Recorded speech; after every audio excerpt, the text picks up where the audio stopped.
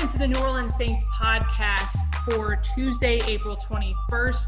If you are hearing this, this might not be the day that you're used to listening to it, but because we needed to get Brian Baldinger the interview on Monday afternoon, we decided to give it to you early on Tuesday morning. So as I mentioned, we have Brian Baldinger on the show today from NFL Network. We'll talk a little bit about the draft with him first, but we also speak with Matt Shapiro, who's the Vice President of Event Strategy and Integration for the NFL.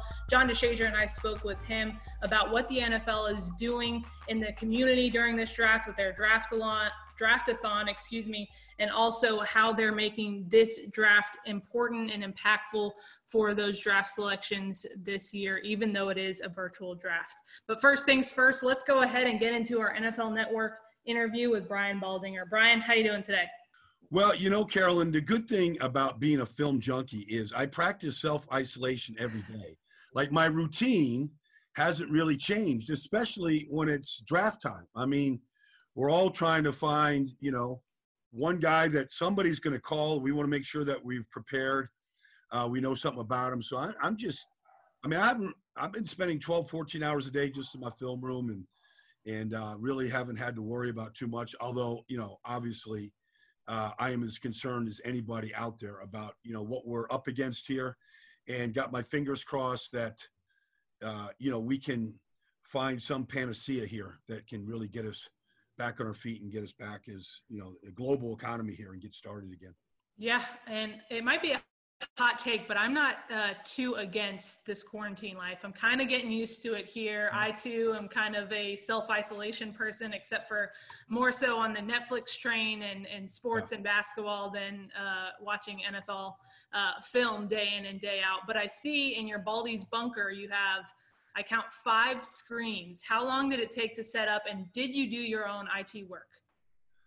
I did this. I didn't do all of it, Carolyn. Okay. I mean, this thing, I do have a film room set up here. I have one at NFL Films. I have one in Los Angeles at the network. So, but I did add some things once they shut down. They shut down NFL Films roughly 5 weeks ago. So since then, I've kind of, you know, been bunkered in here. But I did have to add some things simply because I didn't have every college game and every NFL game that I wanted to look at.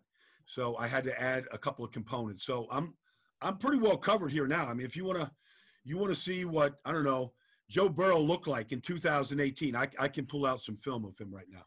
Yeah, I see you have 5 screens and you have, it looks like different film on each screen, which is quite impressive. How do you keep up with all of the film that you're watching? And do you ever find yourself kind of going from one game to the next, or are you just all focused on one player at a time?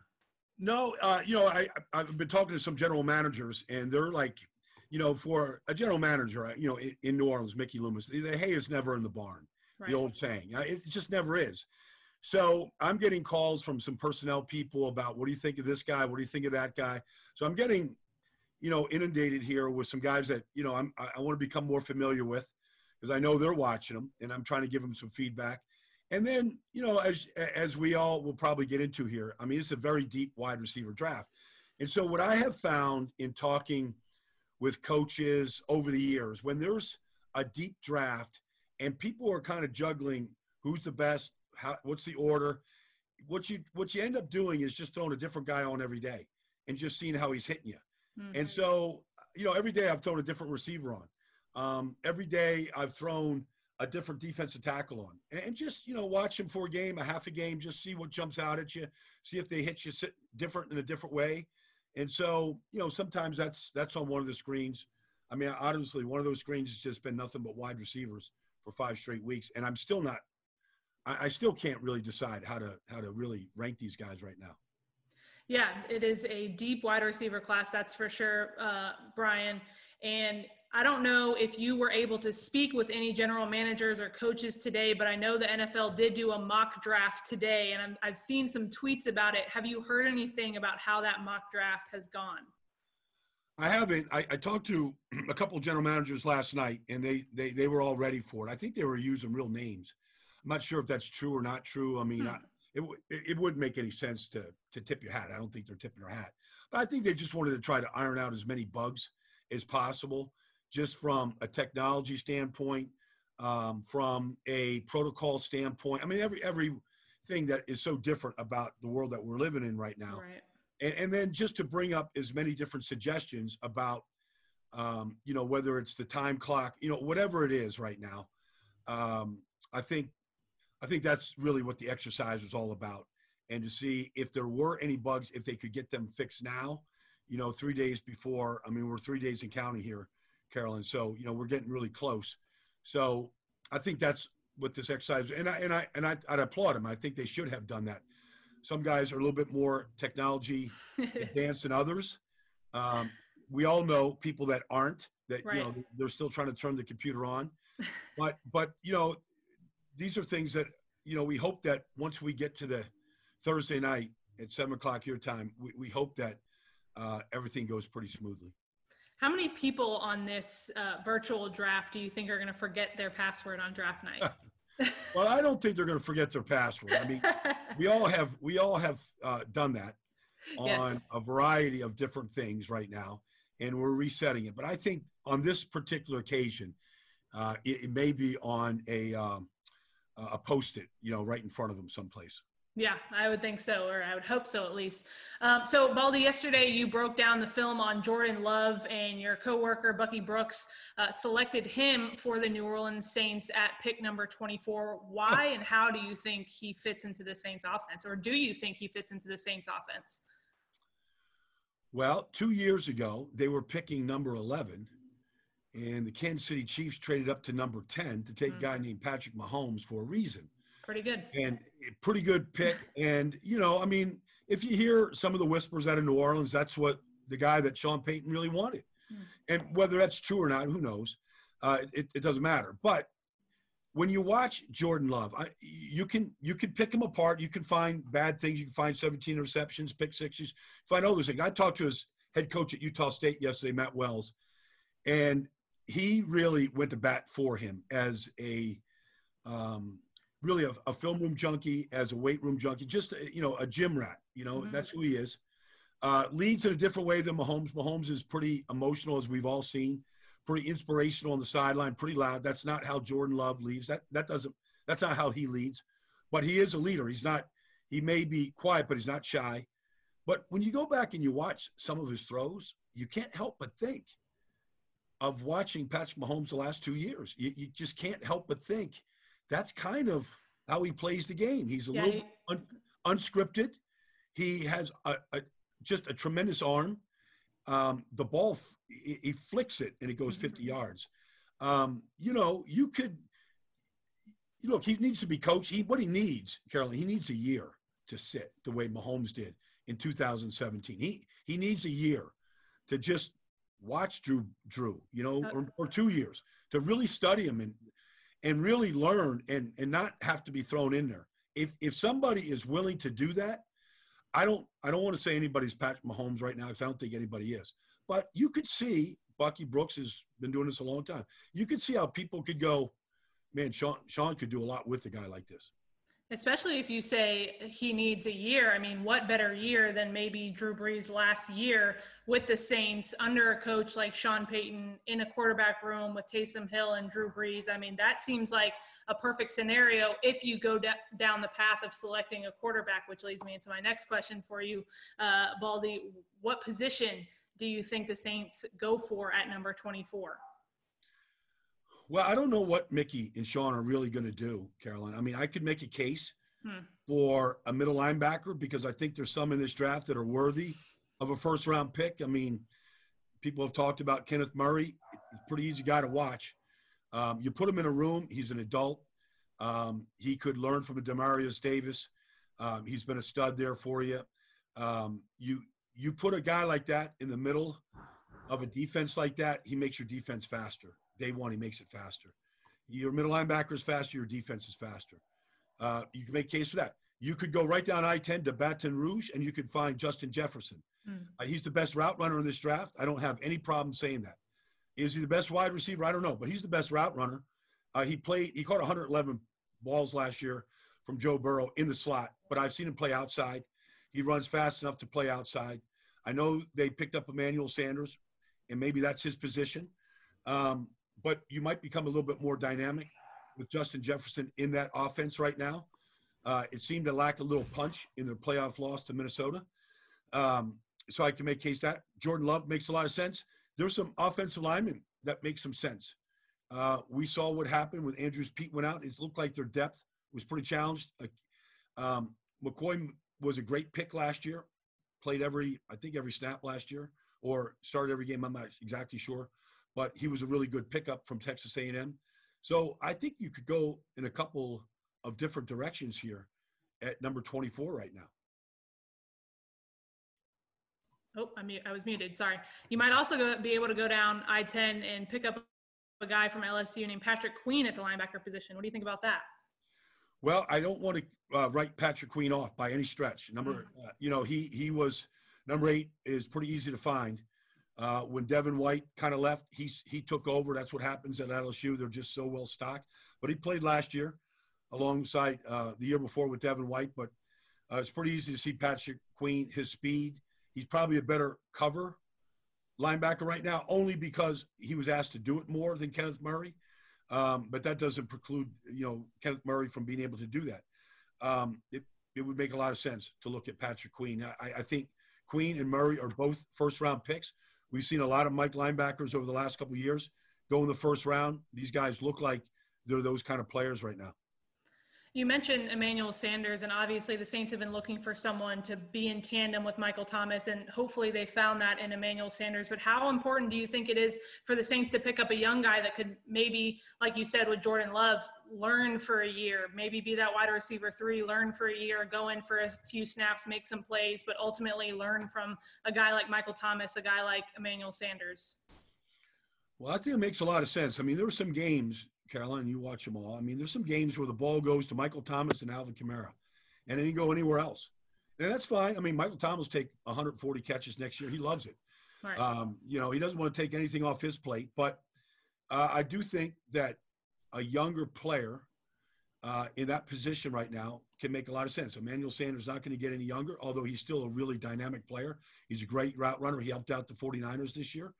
But I think anytime you can become faster and more athletic at any position in the NFL with a chance to be more explosive, the way I think Justin Jefferson would make anybody, it could make a lot of sense.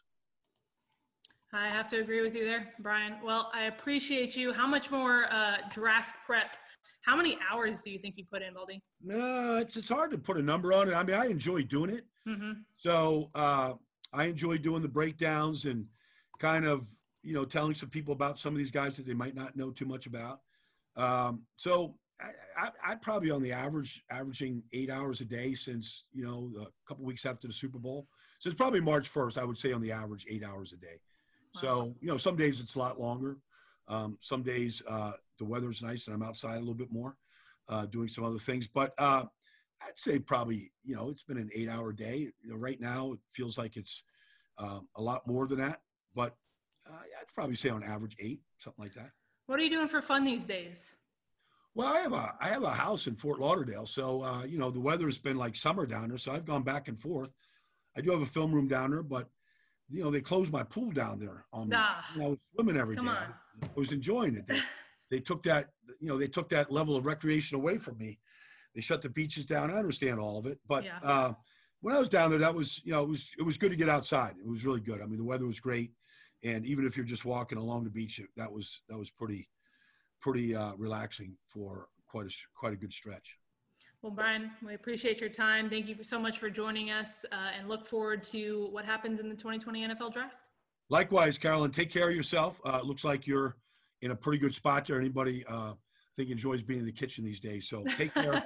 And I'm sure we'll talk pretty soon, Carolyn. Good to be with you. Thank you. All right. Thank you so much. Bye-bye.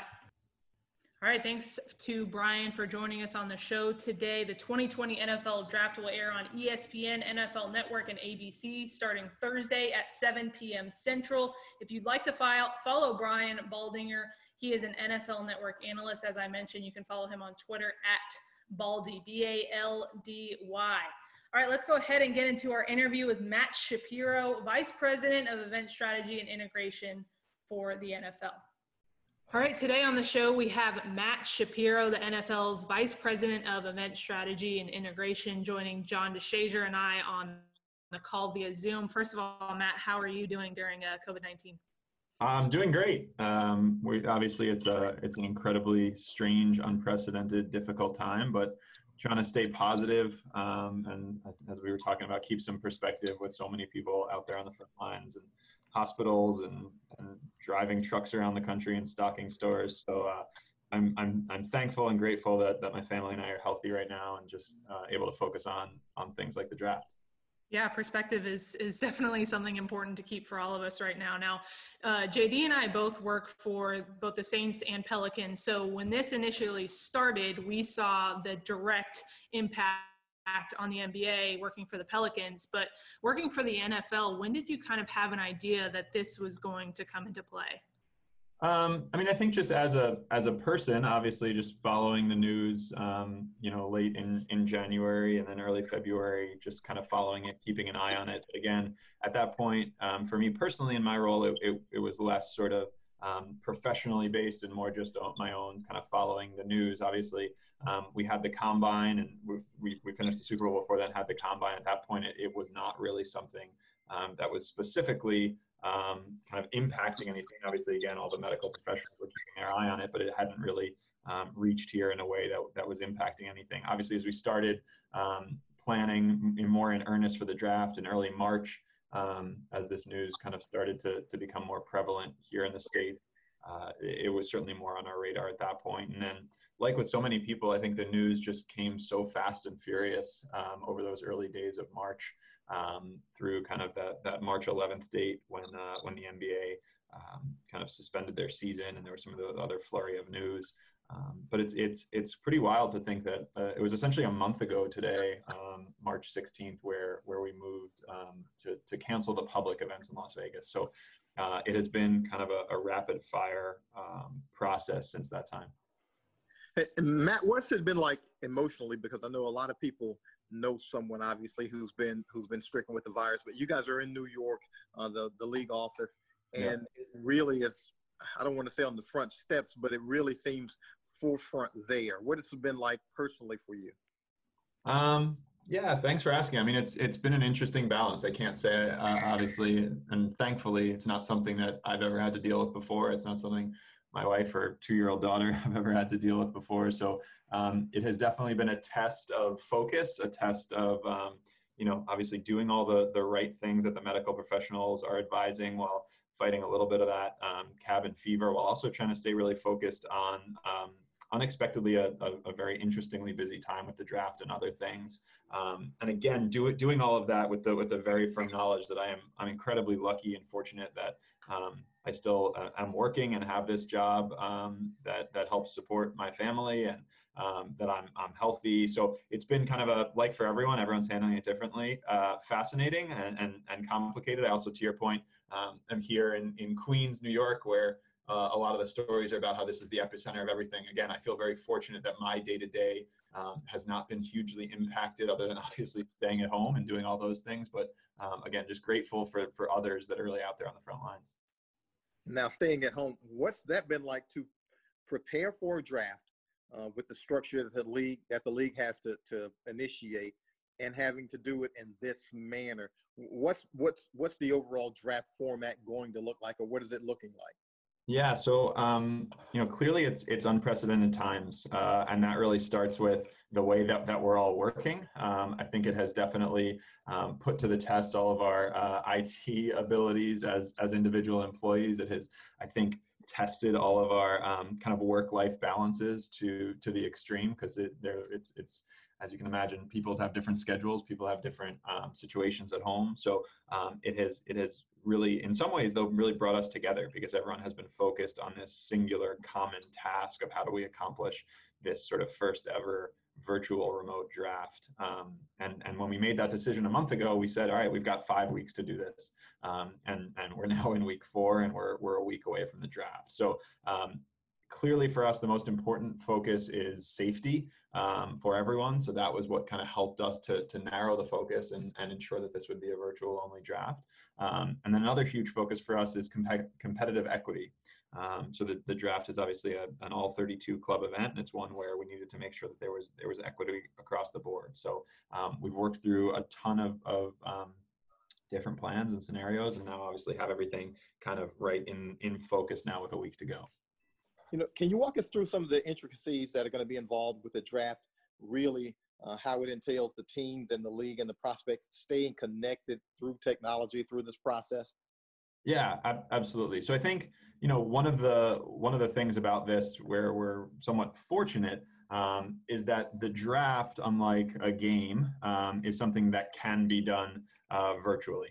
It can be done safely. It can be done fully within government guidelines with the technology that exists today, while still celebrating prospects in their home, creating great moments, and ultimately bringing people together, creating something that can be unifying for the country, for the world, while also taking our responsibility incredibly seriously of one, modeling the right behavior and following all those guidelines, and two, doing some good. And we can talk more about it, but our draft-a-thon effort that will raise funds for some very worthy foundations and charities during this time. But in terms of the actual operation, again, it has really become sort of a massive IT and broadcast lift with our partners at ESPN and NFL Network and ABC.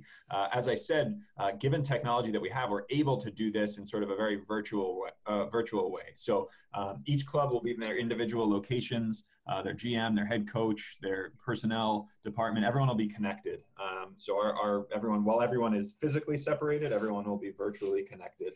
So the business of the draft will be able to continue through a number of different technologies, whether that's phone, internet, multiple platforms working. We have a lot of great partners like Microsoft, Verizon, AWS, others, making sure that everything works smoothly. And that's just sort of the business of the draft. However, more than just the business of the draft, we want to make sure that it's a great entertaining event as well. And that's where we'll really lean on kind of this infrastructure we've created, where we've sent these specialized kits to 58 different prospects' homes to create this sort of virtual green room. We will have cameras with head coaches, GMs, owners, again, to just create that sort of hub and spoke feel. And then we're working closely with a lot of current players and legends and influencers and celebrities and others to make sure that their voices are heard during the draft, whether it's congratulating players for being selected or driving people to that draft-a-thon to donate.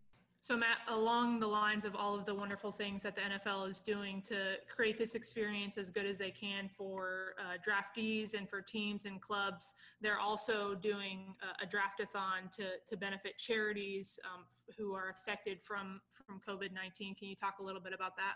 Yeah, absolutely. So I think when we talk about what the draft can do on Thursday night, it's a couple things. One, it can certainly bring some optimism to fans. It can certainly create a bit of a distraction from some of the tough news, but most importantly, it can actually do some good. And we think the draft-a-thon is the way to do that. It's going to pay tribute to healthcare workers and first responders in a variety of ways. Probably most importantly, raising funds for the work being done to combat the virus and the impact of the virus. So fans and supporters will be able to donate directly through one central fund throughout the draft. And that'll all be in addition to all the work that clubs and players and owners have all contributed. That's been nearly $50 million already. So the draft-a-thon will support 6 national nonprofits: the American Red Cross, the CDC Foundation, Feeding America, Meals on Wheels, the Salvation Army, and the United Way, obviously all incredibly deserving foundations and nonprofits. So I think this is what many of us are most excited about, being able to really do some good for this country at a time where it really needs it. Are there elements of this that you foresee carrying forth into the future? I know, this is kind of a step back into the past where, the draft used to be where guys, didn't have all the technology and they kind of handled the draft a different way. But do you see some of these advances taking place in the future? You mentioned the kits that you sent to some prospects. Do you see some of that stuff happening in the future carrying over? It's a great question. And I think the short answer is yes, because I think that there's a lot of amazing technology that we've sort of been, because of the unique circumstance, forced to test out more, to learn more, to implement. So, for example, this year there's 58 prospects, as I mentioned. Usually there's 25 in that green room, or up to 30. But does this now give us a chance potentially to reach more prospects in the future in some form? Obviously, we all hope we're back together in a physical way sooner rather than later. But yeah, I think that there could be something there for sure. I also think ideally, hopefully we will never again be in this exact situation. But we all hope and know that given all the hard work, the Draft-a-thon is going to be an incredibly impactful element. So perhaps there as well, there'll be ways to kind of bring that through again in the future. Obviously, we hope that it will not be related to this topic, but surely there will still be causes out there that the NFL can support. And my sense is some of the things we'll do tied to the Draft-a-thon, whether it's leveraged on social or otherwise, will be threads that can carry through. Do you have any idea how much man hours, went into this preparation? Because obviously it had to be done in a short amount of time, but I can't imagine the amount of man hours around the clock working that had to be done to get this prepared. Yeah, I think it's hard to give you probably an exact number. I'll tell you this. I mean, every three Monday, Wednesday, Fridays in the afternoon, we have sort of a massive cross-organizational call where everyone's chiming in, everyone's giving their updates.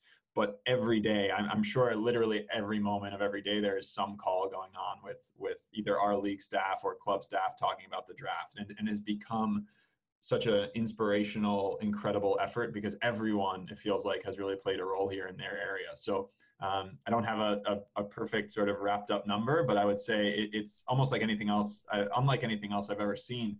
Because as I mentioned, 1 month ago, we were still talking about being in Las Vegas with potentially 600,000 fans. So it just shows you how quickly kind of the world has changed here.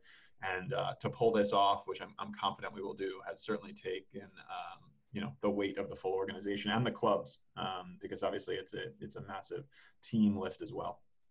Matt, it's funny because before this interview, JD seemed to not have any questions, but every other second he was texting me, I have one more question. So I'm happy to answer whatever you got. So obviously everyone's sacrificing something during this time period, and we're grateful for all those healthcare workers and things like that, but you can't help but think of the athletes during this time period. And you talked about, the kits and involving legends and things like that, but for those athletes who aren't getting those kits, this is probably the biggest day of their life, and they look forward to 17, 18 years of preparing for the NFL draft. Is there anything that the NFL is doing to maybe make that experience a little bit better for those athletes?